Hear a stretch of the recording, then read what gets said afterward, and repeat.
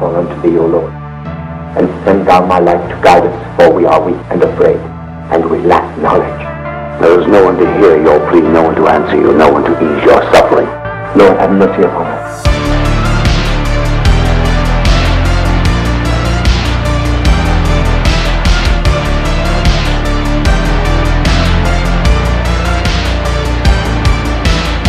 Hey, welcome to the NY Patriot Show. Here we delve deep into the abyss, covering topics such as occultism, spirituality, secret societies, conspiracies, and the unknown. Join us in trying to put these pieces together and figuring all this shit out. The NY Patriot Show.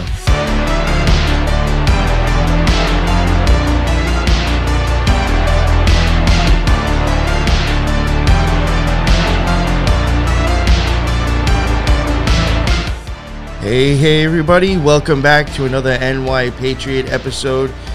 Today I have a returning guest slash listener slash fan. I have Oz. I had him on once before to kind of like tell a little bit of his own personal stories. And I have Matt from our Brains Hurt podcast, one of his other friends that wanted to jump on and just talk shit and add to, I guess more weird and unexplainable paranormal type stories, which is stuff I always love. I think, especially from people that I think aren't just trying to sell me a bullshit story just to get on the show. I think when we hear stories like this, I think to an extent, yes, it can be entertaining, but we should also maybe just wonder or just have a little bit of imagination and be like, how the fuck does this shit happen or what's really going on? You know, that's all. Just think a little bit into it because there might be something behind it. Who the fuck knows? We don't know yet. You know, that's why it's called paranormal or occult, because we don't understand. So I'll shut up and I'll have Ace let everybody know some of the shows you've been on. And then after that, Matt, just let everybody know about your stuff as well.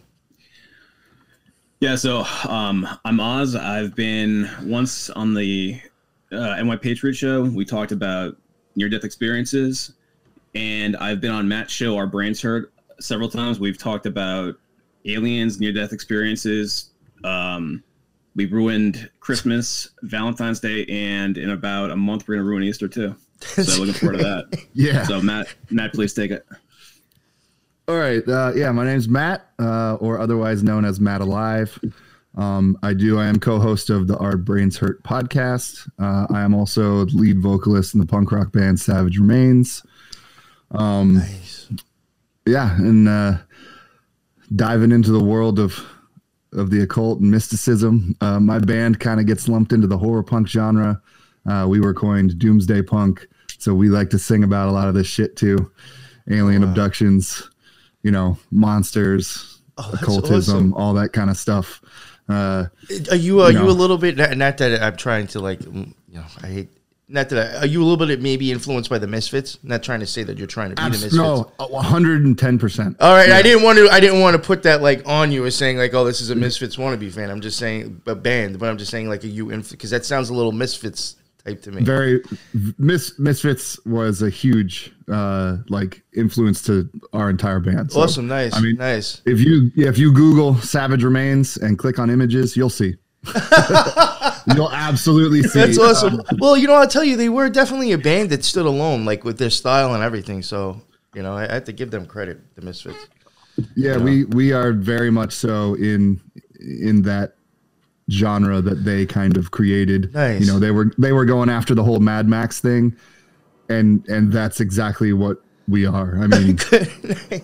Shit. We have like the movie. Yeah, like the movie. Like, I mean, we have a song called War Boys that's like about pretty much just that. The War Boys from Mad Max Fury Road. Like, that's nice. Great. I mean, besides them being like, with the music, I always found them as being like entertainment in a way as well too. Like, it was just. Oh yeah, we totally had a show, man, that we put on. This whole thing. Good for you, man. That's great. All that. Yeah. You enjoy doing it too, as well, I guess, right? Oh hell yeah, love it. Hell man. Yeah, love it. Got to travel a lot, do all that kind of fun stuff. Good for you, man. That's what it's all about. Finding something you love doing it and just fucking do it, man. That's right. That's absolutely right. So I guess we'll get into it. I mean, we're going to, I guess, talk about just weird stuff, paranormal stuff, occult stuff, whatever it could be. I guess whoever wants to start first. I mean, let's just, fuck it, let's get into it, you know? Ace, I think you had some stories you want to tell, didn't you? Yeah, well, lead this one off with something that, like, it's something that happened to me when I was very young. I don't even remember it. My parents just told me the story, my entire life. And, it can dive into a little bit of several different topics, actually. I think even like psychology a little bit and like the subconscious. Oh, interesting. But yeah, so do we all know like the myth of like the Green Man? Yeah. If you don't mind, if you want to go into that a little bit, because actually that's something I haven't touched on, but I actually think that's a very interesting topic in itself. And I think a lot of people may be a little misunderstood about the Green Man too. So. Well, I think that's a fair assessment because I think the Green Man means many different things to many different people. Yes. Yeah. Yeah. So, what does it mean to you, at least? Well, that's interesting because like that kind of touches on like the subconscious and psychological part. Okay, that I right. wanted to touch on. All right, so if you want to just start and tell the story and then get into the deeper part, we can. Yeah, sure. That'll work too. So when I was very small, like 2-3 years old, I don't really remember any of this. The only part I remember of it is that I had these insane like ear infections when I was a little kid. Like I remember that part. Like my brain remembers the part of like the pain and like the annoyance that I constantly would get these ear infections as a small child, and it drove me insane. Like very painful. Those memories exist. I have this. I swear to God, I have the same thing as a child. I always had ear infections. I just got over one, and I haven't had one in I don't know how long. Oof, and I used to constantly have them as a kid. Yeah. And I'm glad what happened because my memory of them, as I'm sure you are remembering somewhat recently of having it, they're horrid. Yeah. So, as the story goes, as both my mom and my dad tell me, they tried everything. They were not conventional people, so conventional medicine was not something that they really wanted to do. So that was like a last ditch effort for them. Tiny bit of history there. My parents met at like the TM Center in DC, the Transcendental Meditation Center in DC, when that was big back in the 70s. They're both very like holistic, natural. My dad's super into like, that's really cool. A lot of this stuff, like I remember as a small child, my dad like actually went to India and like, studied with like Maharishi for a while. He did all sorts of crazy shit, but I remember my dad like meditating and like trying to levitate when I was a kid. He would actually practice. And it's crazy. Like, my dad's crazy and it's crazy. Like I remember him like sitting Indian style and like doing this like jumping movement on like the futon when I was a kid, and he would get really high, but like it was this practice of trying to levitate. And, it's really now. Did he ever tell you? Well, I mean, you were a kid at this point, right? When this is happening. Sorry to interrupt you. It's just no. Sounds, go ahead.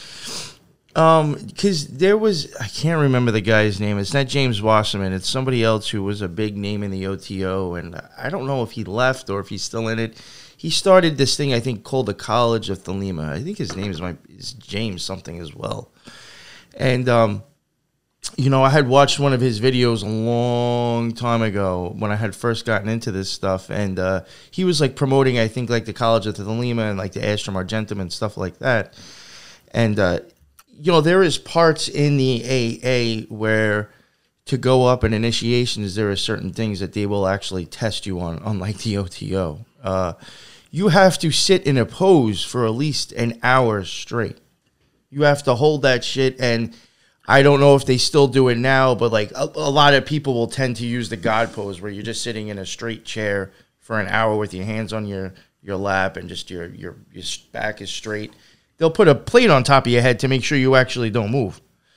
Now, this guy was saying that he, from his own experience and from what he says other people have told him, if you kind of hold that position and get into a deep enough meditation, he swore you can possibly start to levitate. And he said that another side effect of falling into that deep type of meditation when you've held that pose for that long, he legit even said frog jumping type movements. So when you just said that now, I was like, yo, what the fuck? This is exactly the shit that my dad used to practice. He used to literally physically practice, and I remember as a child watching him do it. So I'm wondering, was he doing that on himself, on his own, or was that from whatever he was doing meditating and didn't even realize he was doing it? Well, there's a story about that too. Oh, okay, all right. So maybe I should just shut up and let you go, man.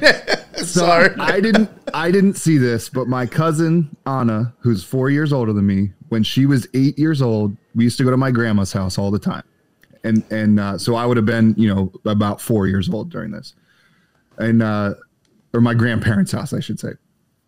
And Anna, still to this day, we're both in our 40s now.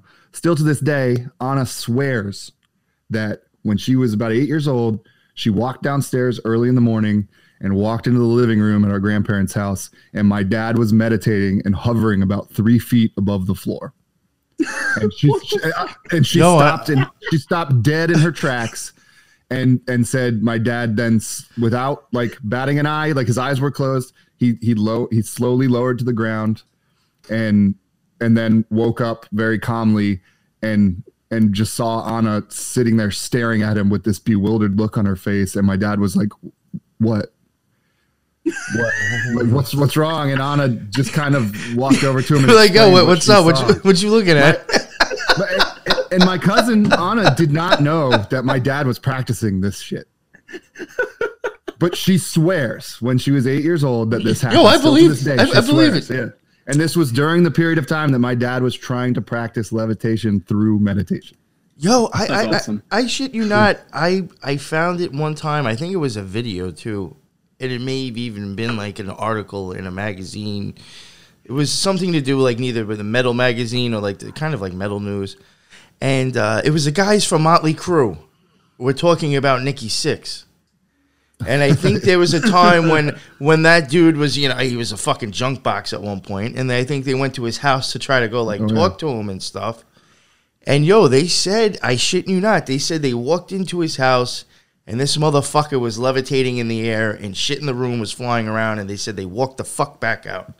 And they were like, yo, I don't know what the fuck this dude is doing. They even said that and said, yo, I'm out of here. I'm out. Yeah. Like levitation is one of those things that like I'm pretty convinced is real and exists and can happen. Like just from my experiences in life, the weird shit that I've gone through, like I don't question that one. I think that's one of the things, like mind over matter. It's possible. I mean, look at remote viewing. I don't think anybody questions really too much remote viewing at this point. If that's possible. Oh, I'm 100% sold that is possible. What isn't? Yeah. Shit, well, you know what's crazy, man? Go ahead. Go ahead, MY. Well, I was just going to say real quick, and then I'll let you guys keep going because I don't want to keep interrupting this great story. It's amazing already. If you were to think that levitating is somewhat possible, just entertain that thought. It would be a lot easier to understand how we have some of these huge, gigantic monuments made as well. Yep. I mean, I'm just throwing it out there. It might be possible to make that shit make more sense. Dude, I think frequency vibration is levitation is quite real. I mean, look at Ed Leedskalnin and the Coral Castle down in Florida. I mean, aside from like the pyramids or however you think those things were built, but like modern day evidence of something like that going on, Ed Leedskalnin, the Coral Castle down in Florida. I'm sure you've heard that story before. There's castles, churches, and cathedrals that I can't even. With the way we build stuff now and the little amount of detail that we put into the stuff that we build stuff, I still can't even think how like certain structures that aren't even that gigantic, just the way they were built. how did that get done, like, in such a short amount of time, or back in the date that it was supposedly made? And, you know, like, I don't know. There's just something going on, some kind of, I think, technology or way of doing stuff that people know and that the rest of the world just doesn't understand. Yep. And either we don't know what it was or we do, and people are keeping it secret. Yes. All right. So now you keep going. I don't want to keep interrupting your stories here. So. Well, Oz, was there something you wanted to chime in on somewhere? Yeah, dude, because what you were saying about your dad reminds me of the Shinrikyo cult. Do you remember me telling you about them? That one from Japan? Yes. Where the lead guy was essentially selling superpowers to try to get followers, and he was doing yoga and a bunch of other shit like that. But he was caught, like, they had a picture of him levitating in like an occult magazine in Japan, and what I recall about reading this is that he was essentially just like bouncing himself off the floor, like, while sitting cross-legged. Yeah, that's what my dad did. I mean, to a T. I remember watching. You know what's funny? He also sold his own bathwater too to sell it for superpower. So he was essentially doing it long before Belle Delphine was doing it. Damn! And how long ago was this? How long ago was this? This was in the let's see, it was like in the 80s, like the 70s, between the late 70s, 80s, and they actually committed an attack on a Tokyo subway system with sarin gas. And holy fuck! Yeah, it's nuts. I'm looking up a paper I wrote on it.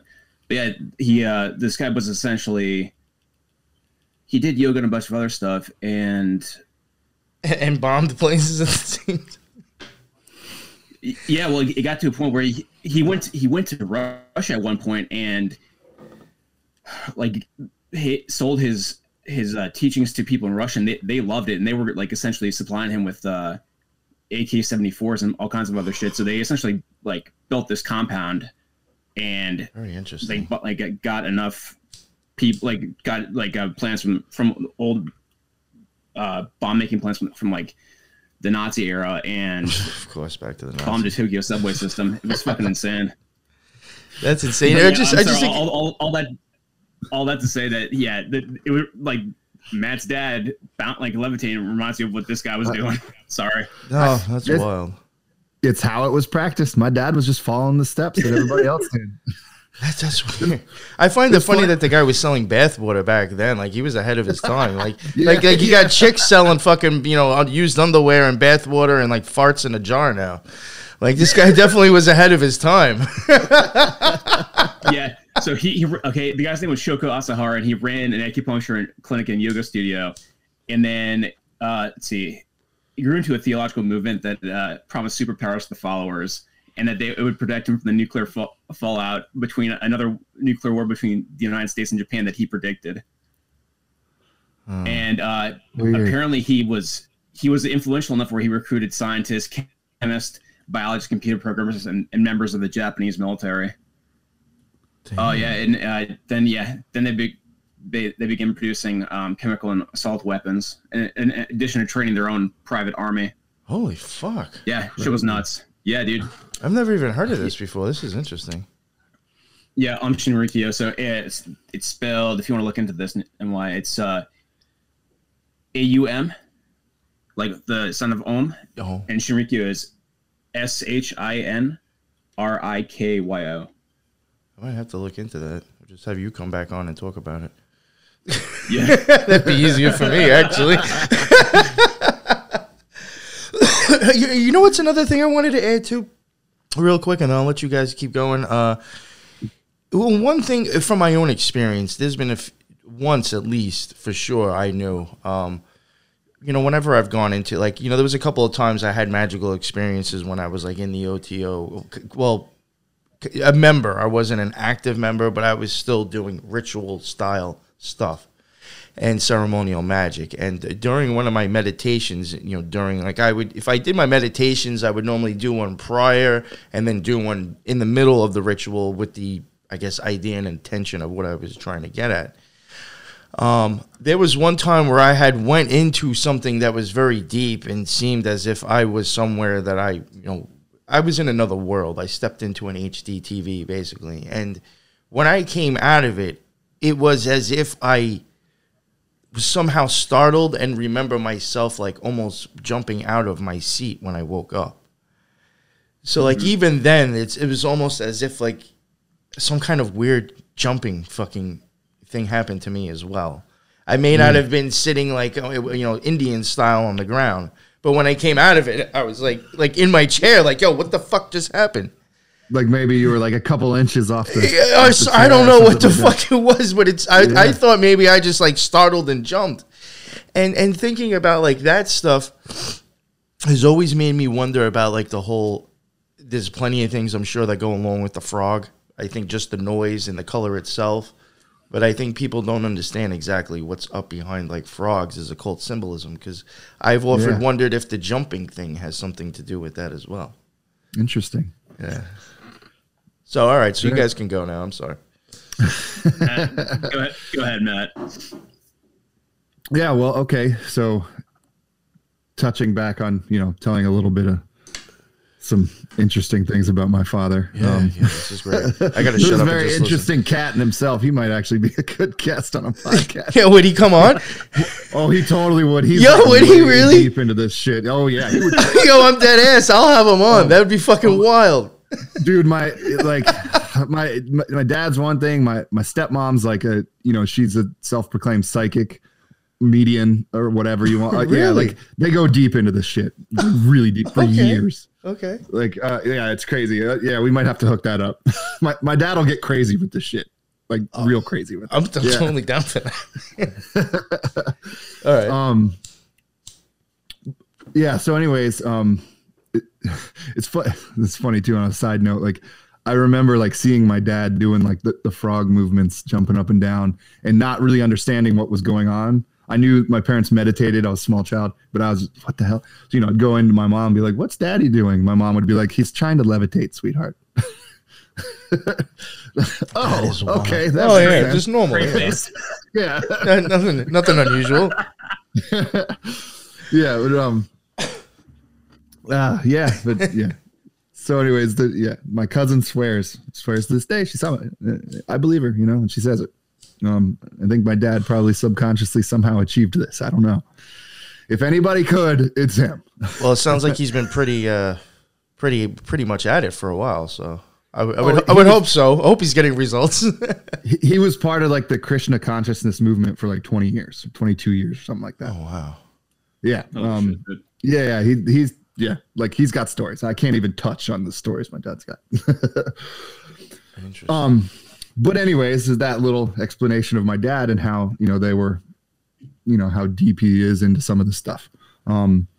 Getting back on the Green Man thing and the ear infections. Yes. Sorry. So no, it's perfectly fine. So after and I have to bring this up a little bit to get this story somewhat straight. So after trying everything they could and even going to some conventional stuff, and nothing would solve my earaches or my bickering about them as a child, my parents and my current stepmom, my dad's been friends with forever. So both my parents, when they were still married, and my stepmom, my current stepmom, who was their friend at the time, were at this like Edgar Cayce thing. It was like, let's see, it was Edgar Cayce Association Research and Enlightenment kind of deal. Yeah, dude, they're in Virginia Beach. Yeah, where he was speaking. Wow, interesting. Edgar Cayce.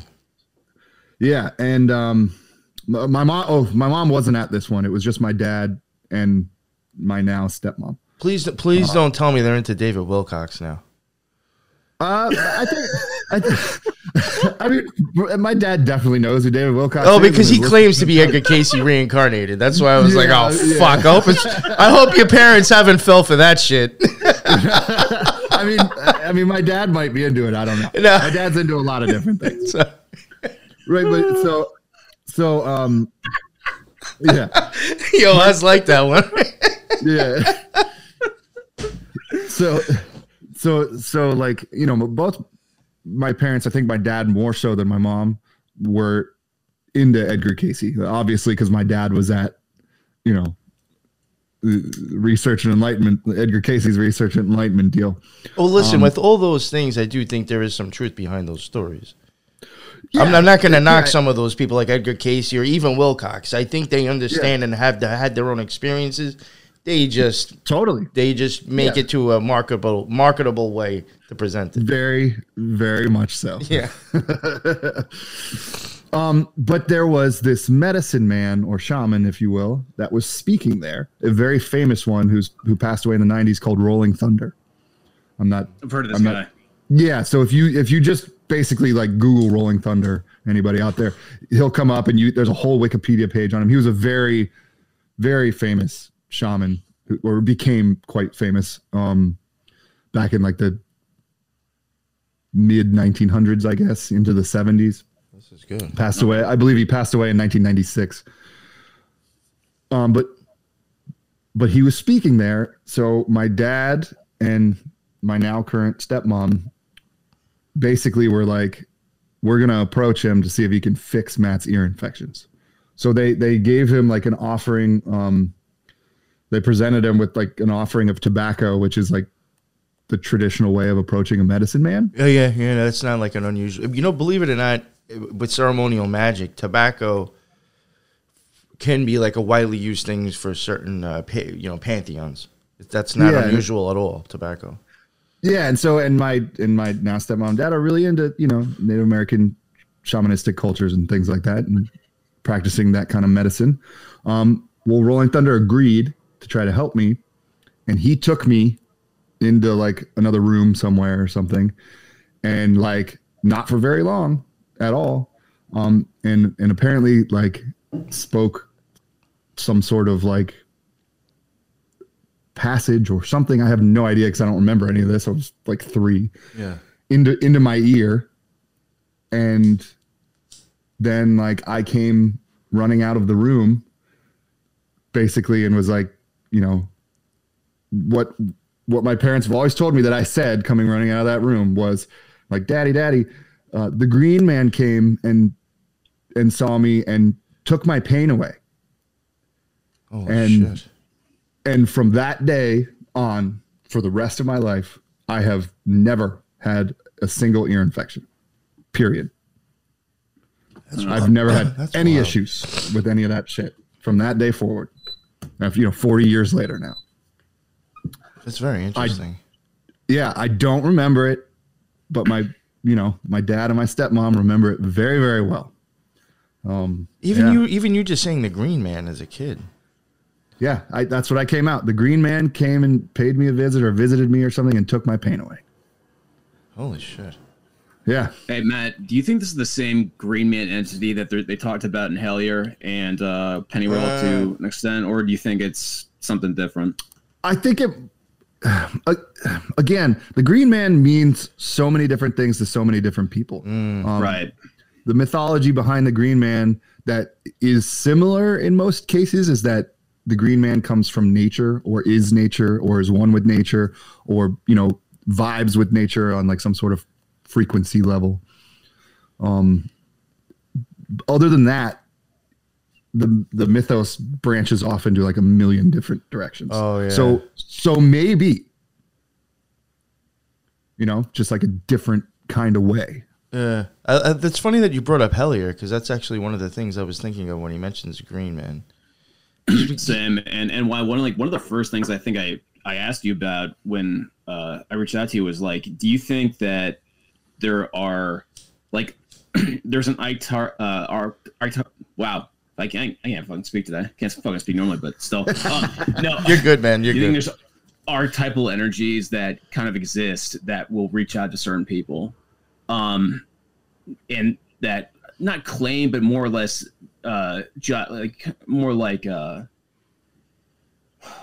Speak to certain people in certain ways, and I've had a similar experience with the Book of Enoch and how that mythologically ties back to Mercury and Hermes Trismegistus to an extent. So I've been curious if you think there's something to that at all, like with the green man itself, or not so much with the green man, but like with certain types of mythological archetypes. I think a certain, like the green man, see, I get a little bit confused on it because one, I think like Matt was saying, there's a lot of different, I mean, like Hellier took it to the point to where I think they started considering it pan. Yeah. You know what I'm saying? And like this, to me, what I do know about the Green Man, I feel like it's more of an experience that you might have had that you were trying to tell in an archetypal way. Like, in my opinion, I think it's more of like a kind of like an attainment or something that you understand now because of experiencing magic. And I think that sometimes it can just, in my opinion, a lot of pagan gods and a lot of, goddesses themselves are either to like tell you kind of a story of like a mental an archetype of something in your mind, or to try to tell you a story of, something else, to still do with the mind or reality. It's probably making it sound more confusing, but the Green Man, I think, and some other things like what I'm getting at, I think is just kind of a fancy way to tell an experience. So I don't know if that answers your question at all, or just makes it even more confusing. You know what I'm saying? Or or put it this way, like the way you said, like these things archetypes may talk to you. Is it a type of frequency that maybe you yourself tuned into and were able to kind of hear or experience or understand now? So, I mean, you can even put it that way. Yeah, that makes sense. Yeah. I also want to be sure the way I asked it didn't sound more confusing, because I wasn't specifically talking about the agreement, but just that I think that there might be certain, like archetypal energies that may speak to certain people more profoundly or more significantly than other people. Sure. I think that even goes back all the way to belief systems that you grew up and knew or understood or believed in prior. I think there's ways that like people can have a magical or a out of body or otherworldly experience, and still their brain will decode it to where like you're still seeing like spiritual or religious figures. You know what I'm saying? Yeah. It may not really be that. It's just the way your brain knows how to tell you something. Mm-hmm. That sounds crazy and deep in itself, but I do think that's a possibility. I think you're onto something there, to be honest. Like with that way of thinking. Like, I've always thought of just through like some experience and then like a lot of reading. I've always felt that like frequency should be looked into more. Oh my God! As a system of travel between like realms, almost, if you will. I think because you never really get to touch on like people looking into frequency as a system of transport. Maybe transporting consciousness from one place to another. Oh, that's what the fuck we're doing right now. Yeah, I mean, the whole way that we're seeing each other and talking to each other right now is through some like fucking wireless wavelength that we can't see. Yeah, and is this like the beginning forms? I mean, we've had this for a while, but is this the beginning forms of like teleportation? And I think it's the beginning forms of mass amount of people actually using magic. Like the actual scientific experiences or experiments that were done where they say they successfully teleported like an electron from one place to another, but it was almost like it was an imprint of it or a hologram or a holograph of from they said it's not really like they put it from one place to another. They successfully teleported it, as in like the same electron or atom or whatever it was basically just existing in two different places. Almost like a reflection of itself in a sense. Yeah, and I think that's how they explain it in a little bit. But, these are actual real scientific experiments that were done, at places like CERN and stuff like that. That's interesting. That's actually creepy as shit. Yeah, and I think that's the beginning stages of like maybe... Or they say are the beginning stages of teleportation, but maybe is what we're doing right now the actual beginning stages of it, because like I'm existing, sitting here, in my living room on this, talking to you, but I'm also existing in you're inside my kitchen right now on my kitchen table talking to me. Yeah, I'm existing there too, right? Yeah. You sit on my fucking kitchen table right now talking to me. I know, right? Like, I mean, it's a simplistic explanation, but it's true, right? That's bugged out though when you think about that though, for real. Right? That's interesting. Well, and why that's similar to how we were talking about reincarnation the last time I was on your show. It's like, is it meant to be taken as a literal thing that after you pass on to this life, you move into a different plane, or is it like a moment by moment experience where you can be completely fine one moment, the next your stomach is aching and you have to go take a massive shit. You know what I mean? Like moving up in planes and degrees and shit. That's fucking massive shits. Oh man, yo, that stuff. Is there anything else that you want to just about your father? Sorry to go back to that. Just very interesting. No, like any more stories with that you want to touch on? Well, there's so many. Or your own. Well, it's very weird because a bunch of my like the weird shit that happened to me is all surrounding like, you know, being like where my dad lived or until I got way older in life into my like 20s. Yeah, there's so much shit to try to comb through here. Sorry, I like put you on the spot now. No. We'll have to get Ace to chime in. You know what? The next one that comes to mind, which is one that I was going to talk about regardless. Oh, nice. There you go. Perfect. A little bit older, maybe 8 or 9 years old. My dad lived in this little town in Maryland that called Keedysville, Maryland. It's in between the Black Hills and Antietam, like where the Civil War battle was. And Antietam Creek actually ran through Keedysville. Keedysville was a town that was created because it was where the Confederacy during the Civil War set up their headquarters at the Battle of Antietam. And when that battle was over and the troops left, there was basically this little town left behind where they had their headquarters, and like people ended up making it this small town. But like I said, I was probably 8 or 9 years old. I was few houses down the street playing with this kid who was my friend. I think his name was Tyler. But his house specifically was Antietam Creek was right in his backyard. There's a waterfall which was insane in his yard. That Antietam Creek, was part of this waterfall. And his house specifically had this plaque on it. It was the headquarters building for the Confederacy during the Battle of Antietam. This old stone house. This was the 80s, right? So we were in there as like 8, 9 years old, and his parents had like gone to the grocery store and just left us there to our own devices. Cause you could do that in the 80s with like kids who are like 8 or 9, they're going to be gone for freaking 30 minutes, Yeah. Just play outside in the yard, boys. Everything will be You won't even realize where we're going. Yeah. You're totally right. Even as kids for us back then, because we were entertained with like shit, like with just kids in the neighborhood or your own yard or actually doing things outside. Yeah, your parents could actually probably disappear for 30 minutes. You'd never fucking know, and nothing would happen.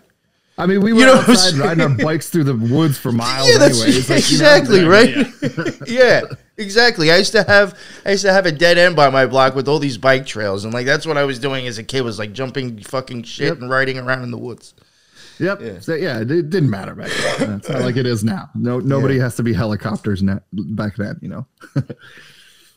But yeah, so we were in the house and we were moving basically from his kitchen to go upstairs, and there was this old like staircase that kind of one of those old like 1800 staircases where it's a doorway and you go in and the stairs like turn sharp to the right real quick and then go straight up, and they were kind of steep and narrow hallway. And so we get into the staircase and we're going upstairs, and we hear footsteps upstairs coming towards the top of the stairs from like the left, basically. And we both kind of stopped and looked because it was clear as day footsteps, but nobody was home. And when the footsteps sounded like it was going to get to the doorway at the top of the stairs, no more sound. And like we kind of stopped and looked at each other, and he was ahead of me on the stairs, and all of a sudden like he hits the wall to the right, which was very strange to me because I was like I kind of looked at it. He just hit the wall. And I'm like, that's weird. What are you doing? And as I'm getting that thought, I get shoved and hit the wall myself. And like, there's nothing there. That's bugged. You know, there's no person. And so we both looked at each other and just like ran out of the house screaming. And like, I never wanted to go back in that house ever again. Yeah, I wouldn't want to either.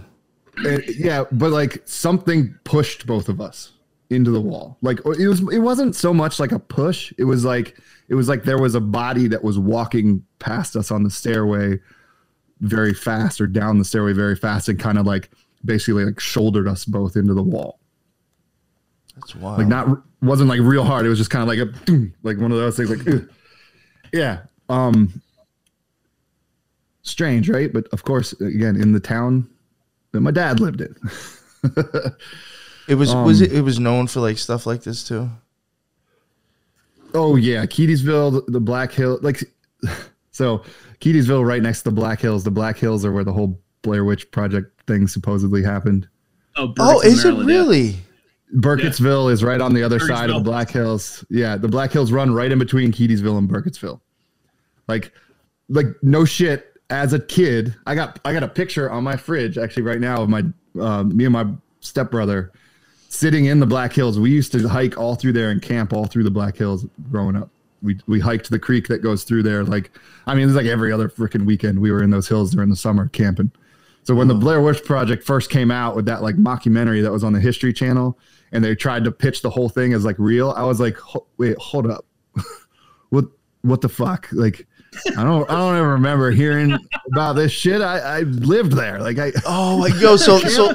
so they came up with the whole story too. They didn't even make like a movie out of something that was already like a story that already existed. That's why Eduardo Sanchez was so brilliant about this. He came up with this whole mythos on his own, knew the area, knew it quite well, to be honest, because like all the landmarks and shit, Coffin Rock and all the shit they talk about, that's all real. I've been there. Like, but the mythos of the Blair Witch he came up with on his own.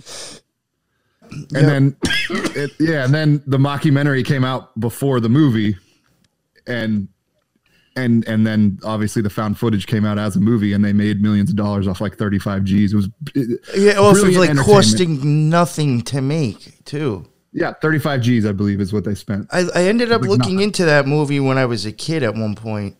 You know what it was, and I shit you not. This is how funny. I'll even fucking put myself out there sounding like a fucking idiot. I went and saw that movie with somebody. I think it was the day it came out. Now, I was, younger. I don't even think I really fucked around with the internet at that point. I really had no idea that it was fake.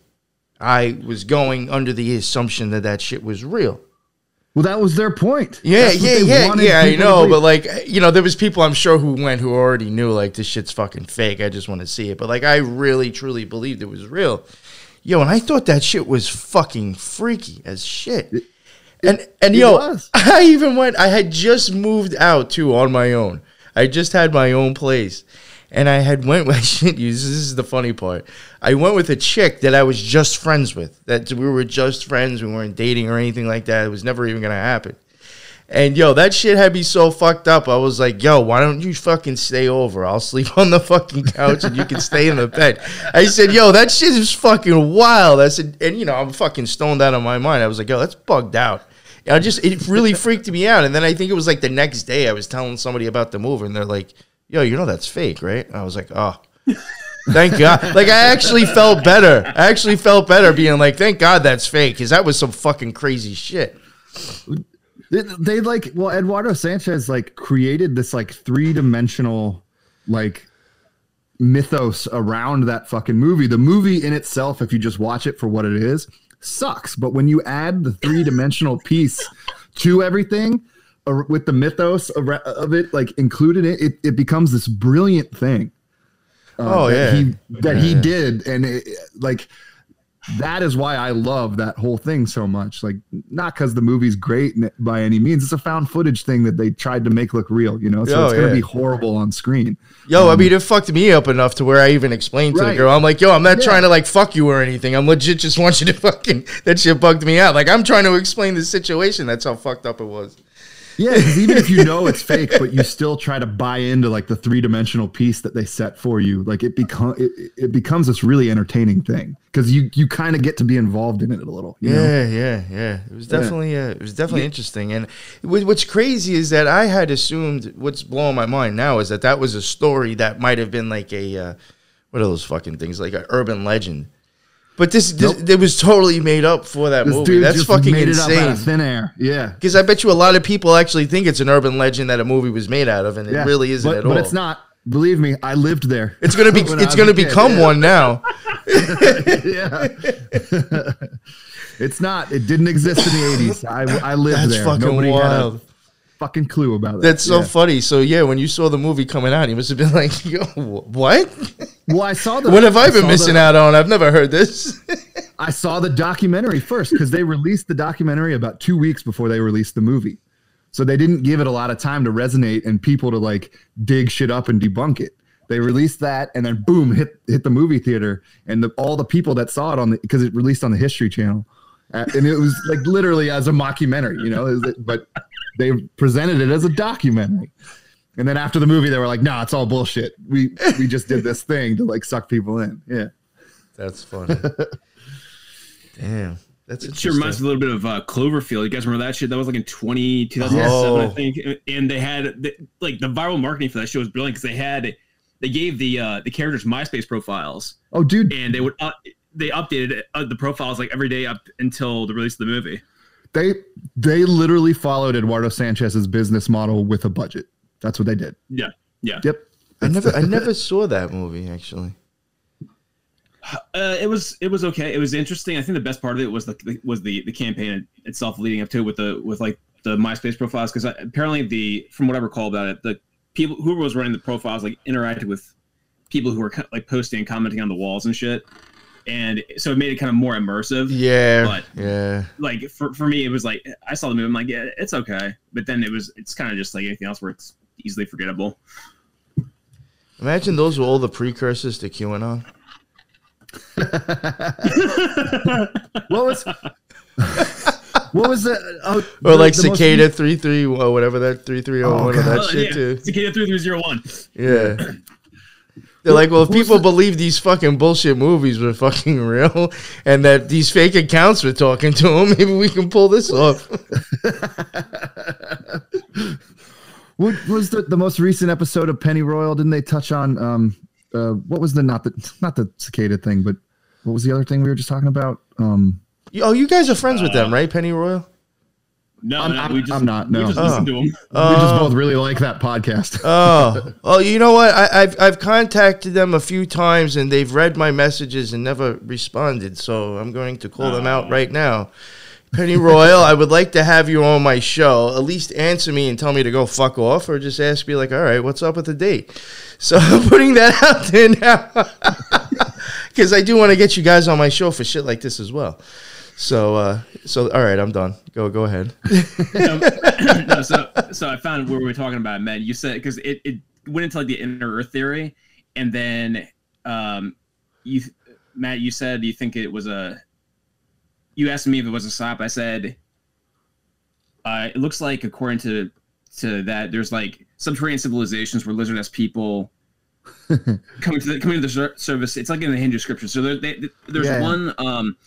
one like it's like an epic poem called the Ramayana that's in it's in Hindu mythology, and shit, like the gist of it is that he's trying to save this girl. He's trying to save like his wife or whatever, and I think he accuses her of being unfaithful to him. So her parents come from beneath the earth with like their lizard guards. Like her parents are like a king and a queen. She's a princess, and they have like their lizard guards with them.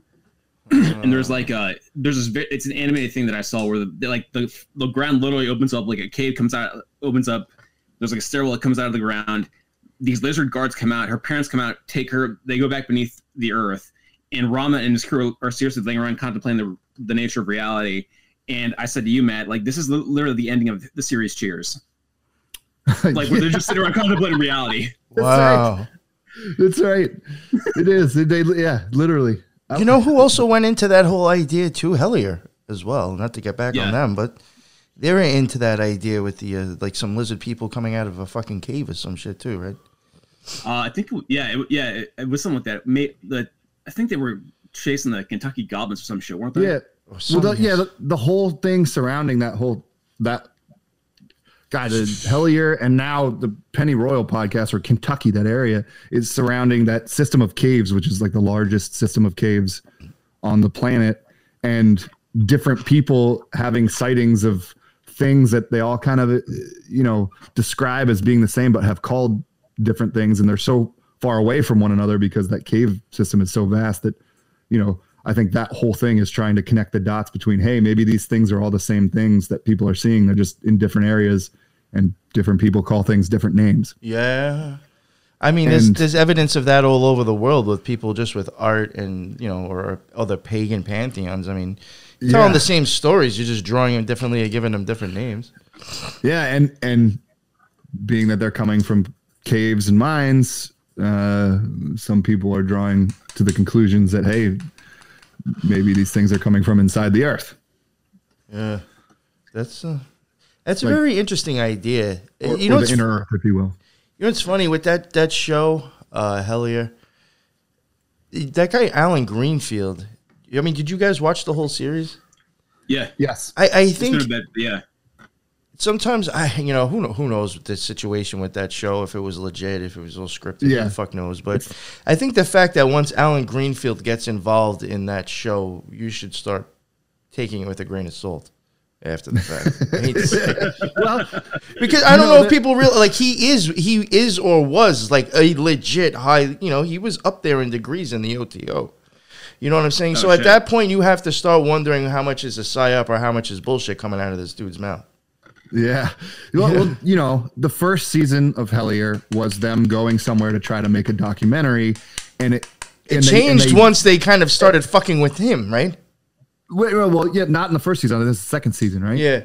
Yeah, second season, yeah. Yeah, but the first season, right, they were trying to make a documentary, ended up running into way too much shit to make a documentary, so they decided to make a small series. That small series kind of went viral a little bit, and then they got a budget and made season 2, and season 2 definitely is geared way more towards like the entertainment side of things, like and it won all sorts of awards, which means it was marketed.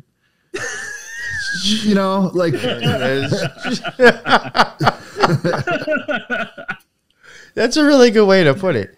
Yeah, it won awards because it was marketed. Yeah, so season 1 I think holds a lot more water to me than season 2 does. Yeah, that's a very good way to put it for me as well.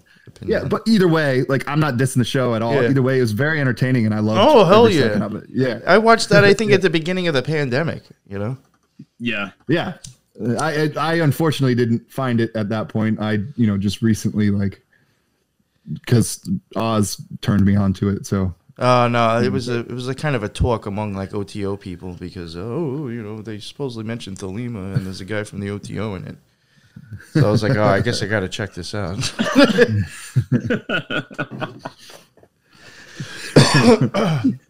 Yeah, sorry to go back on Hellier. No, shit, I don't know. Something I wanted to add with, and I say it a lot, and I think, I'll even say I think David Icke, he is somebody that has brought us a lot of, I think, knowledge if you understand how to read what he's saying. He goes into the whole Moon and Saturn matrix, which I think is very Kabbalah based. I think he gets that straight from the Kabbalah and just doesn't say it. He just kind of dances around about how he has that idea. And it does make sense to me as well. But even when he starts touching on the reptilians and reptile beings, I do think that those are archetypes again for an experience or something that's happening or a change within oneself that people are taking as a real legit thing. I think that reptilians, when you see it portrayed in old pagan stuff or sculptures or art or, told for David Icke, I think it's more of a symbol, really. I mean, what I'm getting at with the reptile thing is Crowley has his own Baphomet. All right, his own Baphomet symbol, and it is like a reptile body with a Leo head, the reptile in ceremonial magic. is very much of fire. They can all represent fire, and that would be spirit as well. And then with the lion head, you get into Leo, and that would be fire again, but in an astrological sense. So I think what that symbol is showing you is spirit here in the earthly form, and then spirit out in the abyss. I do honestly think a lot of lizard symbology is just showing people crossing the abyss, or people being able to do that a lot. Like people who actually practice magic, like real magic. That's what I think a lot of reptile stuff is showing you. Like you mentioned before, I think the story as the girl was a princess, right? Yeah. And then yeah. And then like it would eventually, like the reptiles came out of the cave, right? Yeah. I could also see that, like in magic, there is a formula called the Yad-Hey Vad-Hey formula. That's the king, the queen, the prince, and the princess. The prince and the princess are basically like would be here as the kind of just like as the human, as a regular person. Once you cross over and start becoming the queen and the king, you're kind of technically going into astral travel and heading over into the abyss and clicking out of time and space or whatever. Depends on how far you want to take that magic goes. So like the reptiles bringing them like into a cave to me would still represent like crossing the abyss or, going through a hole or the all-seeing eye or something, For me, just looking at it symbolically, I could see how that story might be explaining the princess crossing over to becoming the queen. Moving from one realm to another. Yes, yeah. And, kind of like an initiation going up that formula, too. It's kind of like a big graphic way to tell you an experience or an ascension or an attainment, It's on. Go ahead, Matt. I was going to say my intuition is taking me to a place of like, chakras or the different levels of dimensions throughout like spiritual thinking and stuff like that. Oh, well, I mean, look how much snakes are even used as a, going up your chakras. Snakes can be used showing that, like there is a lot of symbology that can even show how that would represent to energy or spirit within, this world itself. It's not always like Lucifer, it's, yeah. Or, it's not always the snake in the Garden of Eden. It could actually represent something as different as well. Totally. It makes me think of alchemy in a sense where at least in Jungian or depth psychology, which is like the psychology of Freud and Jung, where it deals primarily with the unconscious to a large extent. But alchemy was looked at as two things. One was the actual chemistry of, changing lead into gold. But I think the easier way to understand it is as a spiritual practice, where you can go through different levels of development and cultivation of the soul, if that makes sense. Yes, I think you're nailing it. I think that, honestly, there's people that I know that have spent, like, months, if not years, actually trying to do, like, real alchemy and just, like, making labs in their houses and getting nowhere. Then there's some people that I know that supposedly have, but I do think, honestly, a lot of it, I'm sure there's a science to where maybe you can do that if you understand magic, but I do think it really is more of alchemy of changing mindsets, changing how your brain's programmed, changing belief systems. It's really much more of inner work inside yourself. I think alchemy really is all about. That makes sense. Yeah. No, really. And I think that has a lot to do with how you get different attainments or experiences going up the tree of life or just, spiritually. It's because you're going to have to reprogram probably most of your beliefs that you've been programmed with. And it's become popularized too, which is not a bad thing. Like people like using like mushrooms and stuff to microdose to like reset their neural pathways. Oh yeah. I've had a lot. There's a lot of people I've come across that have had, have some amazing stories, and I'll probably have them on. Unfortunately, I don't want people to take it as me like promoting drug use, but there is people who, listen, I've had some wild experiences on shrooms when I was younger, but like there are some people who have had experiences on that stuff that I really do think like there is something there with that stuff. Absolutely, there is. Like, I will not deny that. I'm not saying I'm promoting to use it to have that experience, but there are enough people that I do think are having legit spiritual experiences with that shit.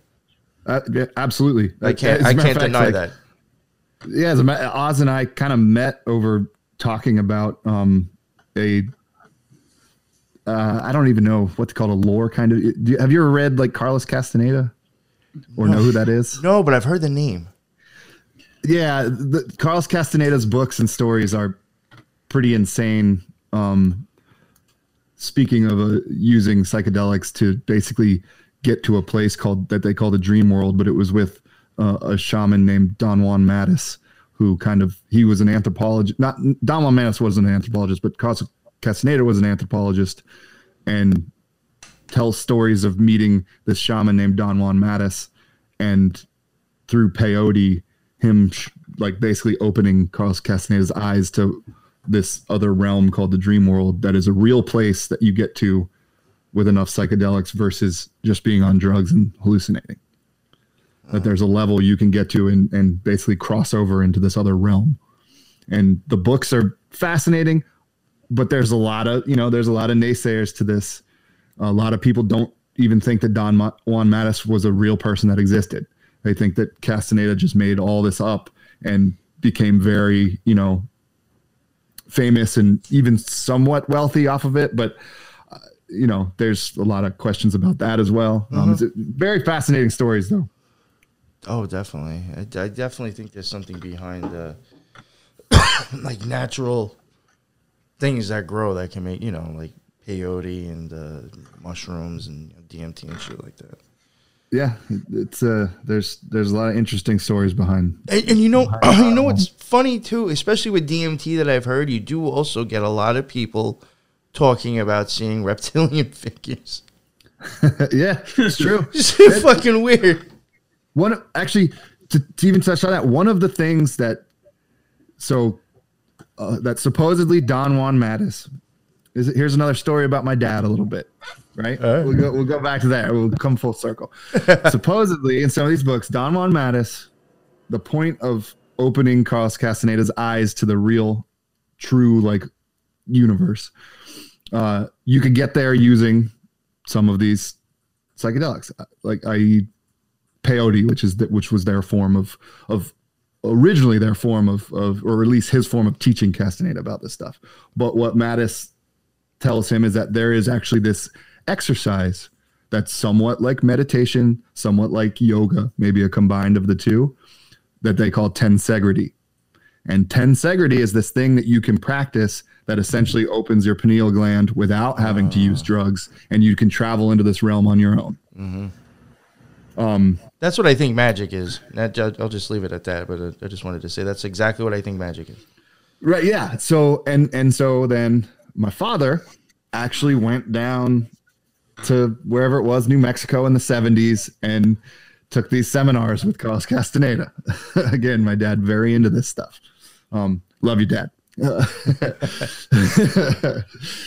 And he could tell this story much better than I, but he went down there, studied, and learned tensegrity. And as my dad tells the story, my uncle, who at the time, very conservative, his older brother, very conservative, and my dad was telling him about all this stuff, and my uncle was like, bullshit. And bullshit. And my dad's like, no, seriously, there's this thing you can do. You can get there if you practice it. And my uncle was like, all right, teach it to me, and I'm going to prove you wrong. This is how the story goes. And so my dad came back and spent a few weeks with my uncle teaching him about tensegrity and how to do it. And so my uncle started to practice it on his own after that, trying to prove my dad wrong. And he kept getting better at it, And then one day, he apparently started to realize he had a good grasp on it. And then after he was finished, he walked into the bathroom and looked into the mirror and, walked in the bathroom to use the bathroom and just happened to look in the mirror kind of thing.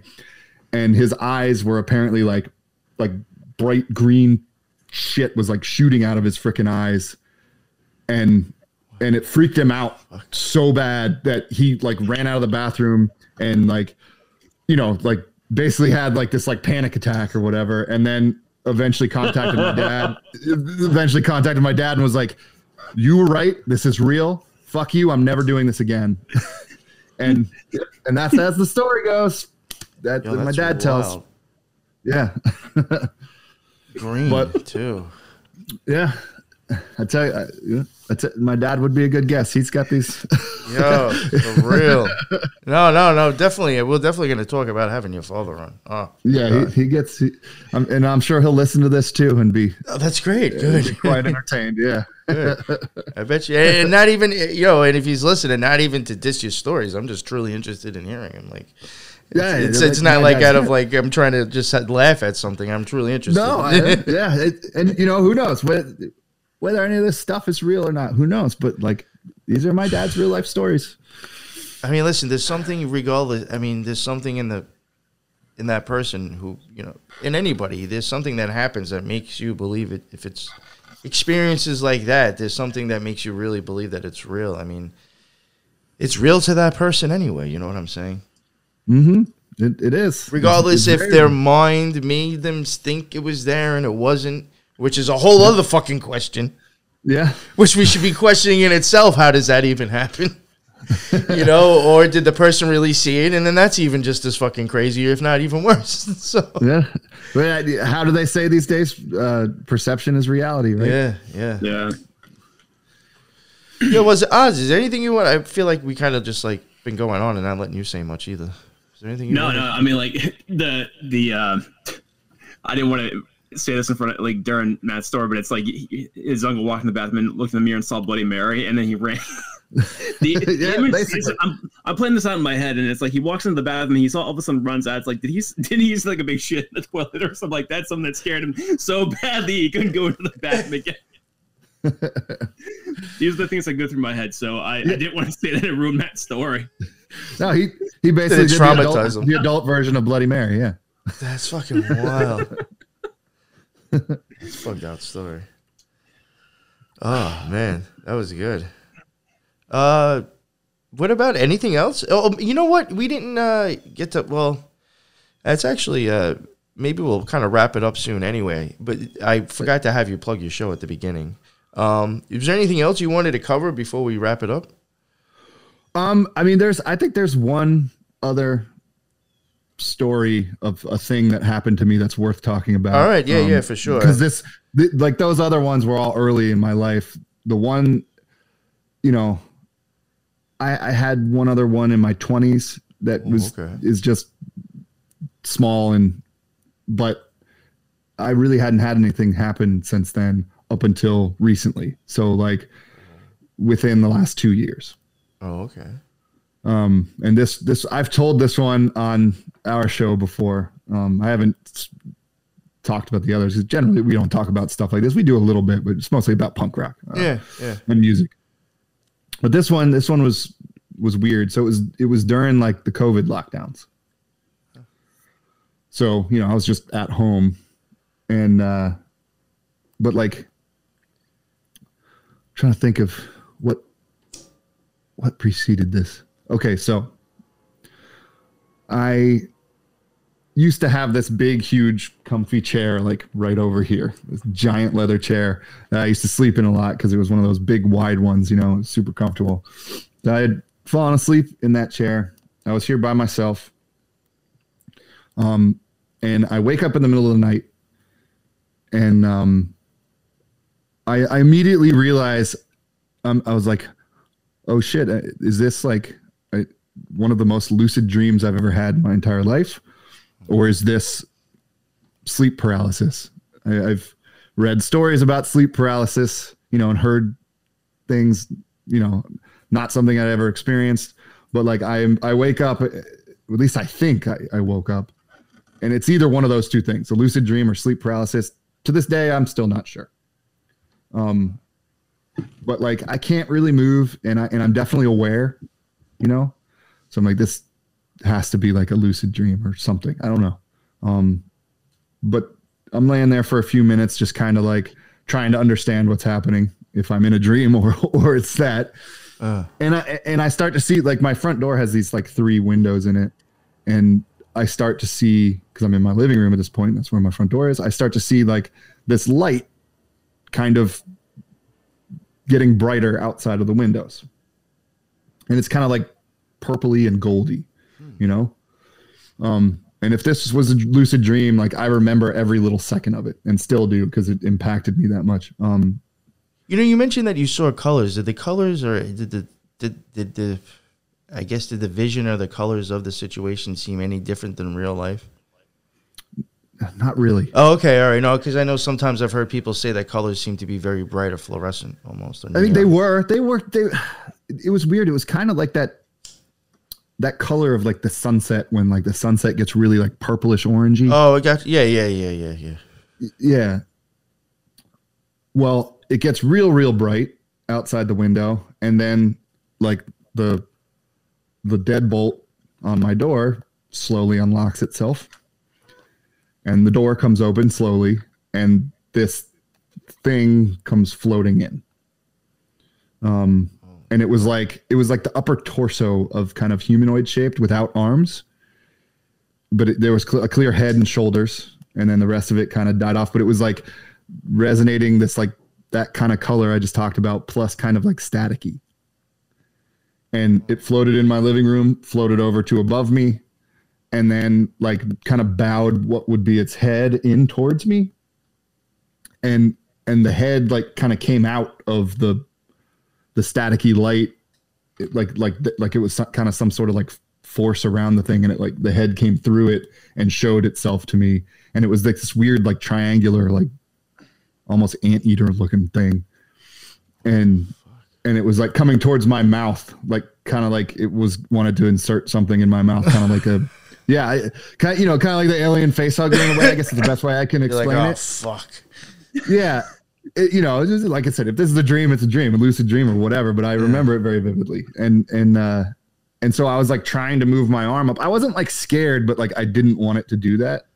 And I was trying to like move my arm up to put my hand in front of my face, and it kept just like using it, like an arm kind of would come out and just like slowly gently like push my arm back down. I had no muscles to stop it. And then whatever it was like reached my face. Then everything went black. And then like I woke up at some point, but like I felt like from the moment of everything going black to when I woke up was some time later. Like I at least slept for probably, another like 3-4 hours. And that's what it felt like, at least when I woke up. And I was like, as soon as I woke up in the morning, it was like light outside, I immediately remembered what happened. And I was like, whoa, that's fucking weird. I was like, was that sleep paralysis? What was that? Lucid dream? I still don't know to this day. But not that morning, right? When I woke up and was like, what the fuck happened? The following morning, I wake up from sleeping a night. Nothing happened that night, but I wake up in the fucking morning, and I have pictures of this shit. I look down, like I just happened to catch my foot. Like I look, because I'm in my chair and my feet are out in front of me like this. I see something on my foot, and I'm like, the fuck is that? So I look at it, and I got these 3 little dots on my fucking foot in the shape of a triangle. Oh, I'm not shitting you. I have pictures of it. And I was like, what the fuck? Like I have that dream the night before that. And then, 2 mornings later, I was like, don't Google this, Matt. Cause I'm like trying to Google it to see if there's like some sort of like insect or something. So I fucking Google it cause I'm dumb. I was hoping you did. And the internet immediately tells me I've been abducted by aliens, right? Which is what I was expecting. Of all the things that Google censors in the world right now, I can Google 3-dot triangle wound, and fucking Google just runs rampant with telling me that I've been abducted by aliens. In the age of censorship, they'll tell me that all fucking day long. Though, right? Yeah, right. They tagged you, Matt. They're using your essence to harvest your bastard alien offspring. God, right? So fuck me. So I'm like, what the fuck? You got to be fucking kidding me. Like, I have this dream and then this fucking happens in a span of like 48 hours. I'm like, no. I'm like, nah. That's fucking weird, dude. like, come on, universe. What are you doing to me here? That's fucked out. Yeah. So, right. Well, nothing happens immediately after that. You know, the 3 dots stayed on my foot for probably like 2 fucking weeks before they disappeared completely. It's just so weird. It's a small little triangle. So fucking weird. So, and probably about 2 weeks later, around the time they completely disappeared, I was laying in bed with my girlfriend, and it was like, I guess, real early in the morning, maybe like 5 a.m., 6 a.m. For some reason, we had woken up, but we're both laying there, and fucking this even fucking makes the story weirder. Across the fucking roof of my fucking bedroom, doom, doom, doom, doom, doom, like across, like from one side to the other, like fucking human footsteps. And we both are like, what the fuck was that? Oh, and she heard it too. My girlfriend's like, yeah. She was like, was that a possum? I was like, have you ever heard a possum like make footsteps like that heavy? And she was like, no. It's a fat motherfucker. I was like, yeah. Well, I got up and like ran into the living room and looked out the back window to see if like there was anything back there. Nothing. Like, my deck is so rickety and old, you know, the side of the house is tall enough that like somebody would have had to put a ladder. You would have heard it. Like, there's no way somebody actually was fucking up there without, like, my deck's old and rickety. Anytime anybody walks across it, you immediately hear it. There's like this, you know, one of those like little metal gazebo things up there that they weren't jumping off either, like, right? No, nothing jumped off. Like, you would have heard that. Seen it. I would, you would have heard it. I would have fucking seen it too. Like, Matt, are you sure it wasn't somebody parkouring off your roof? No, I'm not completely. We're sure about this.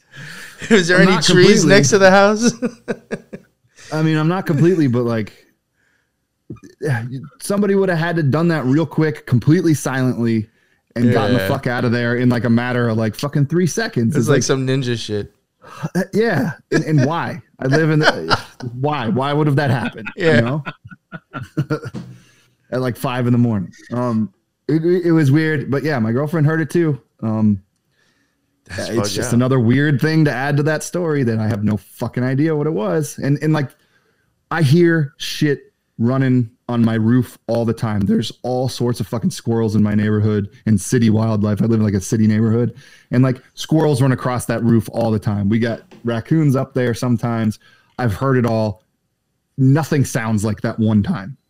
That was the only time anything like that I've heard fucking run across my roof. Like, squirrels try to get in my fucking attic all the time. Like, I always hear shit up there. So it's not like, you know, I'm not like akin to hearing shit run across my roof. You know, like, and you know the difference between, like, you know, I know the squirrel. I'm like, fucking squirrels. It's like every day. It's an everyday thing with the fucking squirrels. That's fucking bugged out.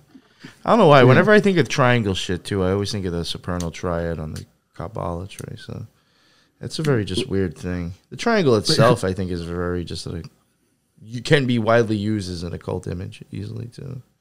It's just weird. My point, going very, very back to the beginning of this podcast, when I was talking about even a little bit, some of this being like psychological, or like, psychological stuff, like psychology being involved in like your subconscious in this. I think that because of like that experience that I had that I don't remember when I was like 3 years old, I think that ingrained in my subconscious is this experience that I had that I don't remember, that leaves my brain kind of in tune with some of these things.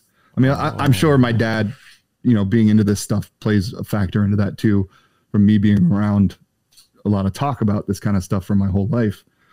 But my subconscious is in tune with something that, an experience that I had that I was very little, that I don't consciously remember, but subconsciously my brain is kind of locked into like being a part of some of these weird things on some level, you know? No, I totally agree with that. I totally agree. Yeah. Why I've had the experiences that I've had, 'cause I've had others too, that are fucking crazy too. Like, I think, I think part of the problem with humanity, or basically right now, is, well, one, we don't have much of an imagination anymore. I think we got a whole bunch of bullshit going on in our head. And, like I had Tommy Chong on not too long ago, and I think he actually really said it in a good way. And I kind of like to use this example, maybe expand on it more. Like he even said, we have a lot of static going on in our head. And it's like, you got to shut that shit off and just like find like that one little channel. And I think, as being born into this world, I think we kind of are a little bit still open to that. And I think just as the way we are bred, whatever, the matrix we're in, if you want to go that far with it, you kind of lose that whole intuition of even picking up that signal anymore. Yep. And I think when you get older, or if something happens and you happen to tune into that again, I think at that point it's almost kind of like it's something there that you can eventually again if you try. You know what I'm getting at? So like I do think like what you're saying is that as a child you had that experience, and it's somewhere inside that frequency your brain can still pick up that station. It just when it happens to happen. Yeah, I think the word that you used that is extremely important in that statement is intuition. Yeah. Because a lot of what I think technology has done to us is killed our intuition off, or at least made a lot of people in this world look at intuition as this thing that they shouldn't even look into. When you have people of the 20th and even 19th century, like Tesla, and then 20th century Einstein, I mean, both in the 20th century, but saying at points in their career that intuition is the most important thing that human beings should be aware of. I think those are statements from very smart people that should be worth looking into. And a lot of this modern technology has killed off the belief in intuition. I think you nailed it. For very like science-based, shit when really like it's not science-based that people are actually thinking of. They're talking about academia. Like academia has killed off science. Yeah. There's a large difference. It's like it's like when people cite peer-reviewed studies. Well, like what the fuck is a peer-reviewed study? It's an academic reviewing a scientific paper and getting together at a round table going, do we all agree with this? And everybody goes, yay or nay, They don't know anything about the fucking science that was done in those things. They're just a bunch of assholes sitting around a table going, we believe in this. Or nope, this is unbelievable. That's I think one of the biggest problems is that instead of people kind of like talking and theorizing on ideas, we are just handed facts about shit now. Yeah, and then which might not even be fucking facts. Yes, yes, 100%. Yeah, actually, it's probably more so not a fact than it is at that point. Yeah. So yeah, that's very interesting. I definitely think it's funny. I'll probably wrap it up now if you don't mind. No, that's fine. I did a show with I think Lux and it might have been the Real Fake Talk Show. I can't remember. I think it was just us three, and we were talking about, I think, kind of ending with talking about like how we have no imagination anymore, and we really don't follow our intuition. We're pretty much just like a programmed robot, and I don't know what the fuck made me think about it, and I ended up using part of the song for like the intro of the episode. And when I was watching the video, I was like, was this fucking bitch telling us all the way back then? I fucking came across, I think it might be Intuition by Jewel. If you remember that fucking song. As crazy as this sounds, if you go back and look at that fucking video from all the way back then and listen to what the fuck she was actually saying in that song, she was telling you then to just listen to your own fucking self, your own heart, your own intuition, and she is showing you how fucking the TV and commercialism is telling everybody what the fuck to think in her video. Yep. That fucking chick back then was telling us what the fuck was coming. You're absolutely right. And that's probably why she's not famous anymore, is because she wasn't down with that bullshit. There's theories on that. I've read some theories about that. Exactly what you're talking about. It was crazy as it sounds. Yeah. Fucking Jewel. She was dropping jewels. Oh my God. That broad can sing, man. She can sing. And talking about frequency earlier, and she can sing. I mean, just these things are connected. Shit. Yeah, no, I shit you not. If some reason that song popped into my head, and I used part of that for the intro, because I was like, yo, if you really look at the lyrics in her video, I mean, she was fucking telling us then the same thing we were just talking about now. We don't follow our intuition anymore. We're captivated by what the fuck the TV and the media and fucking advertisement tell us. Mm-hmm. That's right. Yeah. So I always tell people, you can change the world in one easy step. It's not so easy, but one step. Make advertisement illegal. It would change the entire world immediately. It'll never happen. Ain't that the truth, though? You're totally right. But it would bring the entire world's economics to its fucking knees in like hours. Yeah. And you know who would actually prosper the most? All the fucking mom and pop stores. Yes, they would. Yes, they would. You're totally right. Mm-hmm. I like that idea. That's pretty interesting. Matt, why don't you let everybody know about your show that you have and where they can find it? All right. I am the co-host of the podcast Our Brains Hurt. You can find us across all podcast streaming platforms. Let's see. You can also find us at ourbrainshurt.com. There's all links to there. You can find myself at Twitter, at MattAlive13. My co-host Ron at Ron Shakes. Yeah, we like to have discussions with people. Let's see. I guess that's about it for the podcast. Yeah. We're a punk rock podcast. So as I said before, the lead vocalist is the punk rock band Savage Remains. Nice. Ron, my co-host, is the bassist of a punk rock band called The Ailments. And we have a lot of punk rock guests on. Sometimes we dive into stuff like this show. We've had like people like Pete from Creepy Little Book on, and we have Oz on as a return guest a lot. And we dive into a few other subjects as well. But if you like music, you like punk rock, we're a cool spot to hang out, and you can learn stuff about some musicians. And we also play a couple songs sometimes by our guests, depending on who they are. Nice.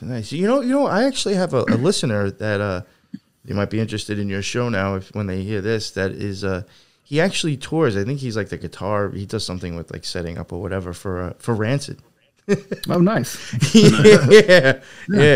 So interesting. Yeah, it totally different show. Which if that's your type of stuff, go and check it out. You know what I'm saying? That's a little bit different. Yeah, a little bit different than this show, but go check it out. It's funny that you mentioned Rancid, actually, because like from all our fans over the years, like Rancid is the band that we get most compared to be honest. I mean, there's an obvious Misfits comparison there, but lots and lots of people go, oh man, I hear Rancid in there. Nice. So. Okay. Very interesting. Yeah. All right. So that's, I have Golden Star for it, I think. And he's been on a couple of shows as well. I forget the name that he goes by, but he tours with them and stuff. So interesting. Yeah. Oz, do you want to at least plug some of the shows you've been on and some of the topics you've covered? Yeah, for sure. I've been on I've been on your show, NY Patriot, and I am a recurring guest on Our Brains Hurt, and I'll be on just before Easter, and we're going to ruin Easter. So that'll be fun. We're going to tear that shit down. Looking forward to it. This is going to be some fucking great shit. Nice, man. Yeah, I'm going to have you come on and do that probably as well, or at least ruin the other holidays that I know that you've covered. Right on. Yeah, for sure. So I'll get your links from you, Matt, after the show, and his links will be in the show notes. The show, my show, all the places you can find it at will be in the show notes. Also, in case you haven't heard yet, I mean, I've been mentioning it. We do have a YouTube tour and more that has like me, my show, The Occult Rejects, and Lux Rising. Maybe even other shows that we happen to go on, we might publish on there. Definitely check that out. It doesn't have everything we do, but stuff like this episode I'll definitely put on there because it's not going to probably get censored by YouTube. You know, there is some stuff I know we can't put on there, but, go check that out. The link for our Discord, very active Discord. So you can, have you been in our Discord before? Sorry, I just joined. I've been in the Discord since the beginning. Yeah, I mean, I think you can vouch. Since the beginning. It's actually pretty active, I think, for a Discord group. Yeah, it's always some shit going on in there. And it has nothing to do with me or Lux at all. It really is just the fans and the people involved. The fans just fucking around, yeah. Yeah, it is really pretty active. I have to give it to them. That's why I like to promote it a lot. It's really just a good place to find. I mean, you have an idea, something you're looking into. You ask, does anybody know anything about this? You're probably going to get a bunch of people throwing you a bunch of stuff to look at. It's really a cool, active group. Definitely check that out, and check out, I have the links for Lux's new show and the Occult Rejects. All right, I think I'm done with all the fucking show notes and links. Thank you guys again for coming on. I will definitely do something with you again as well. I thought this was great. Sure. It was a lot of fun, actually. It was a good way to spend my Saturday morning. For sure. I got more stories too. Oh, but yeah, no, actually, at the end of it, I got more. Yeah, I was hoping you wouldn't, because like I was saying, I would like to probably have you come back on either that other show or at least on my show again, and the same thing with you, Oz. So yeah, I think we'll definitely be doing this whole thing again. Thank you guys. Like I said, I had a really good time. I had a nice Saturday morning. Got a little fucking stoned. Heard your stories. Definitely some interesting stuff, and I had some good talks. So I hope the listeners got something out of it. And until the next one, everybody be well. Later.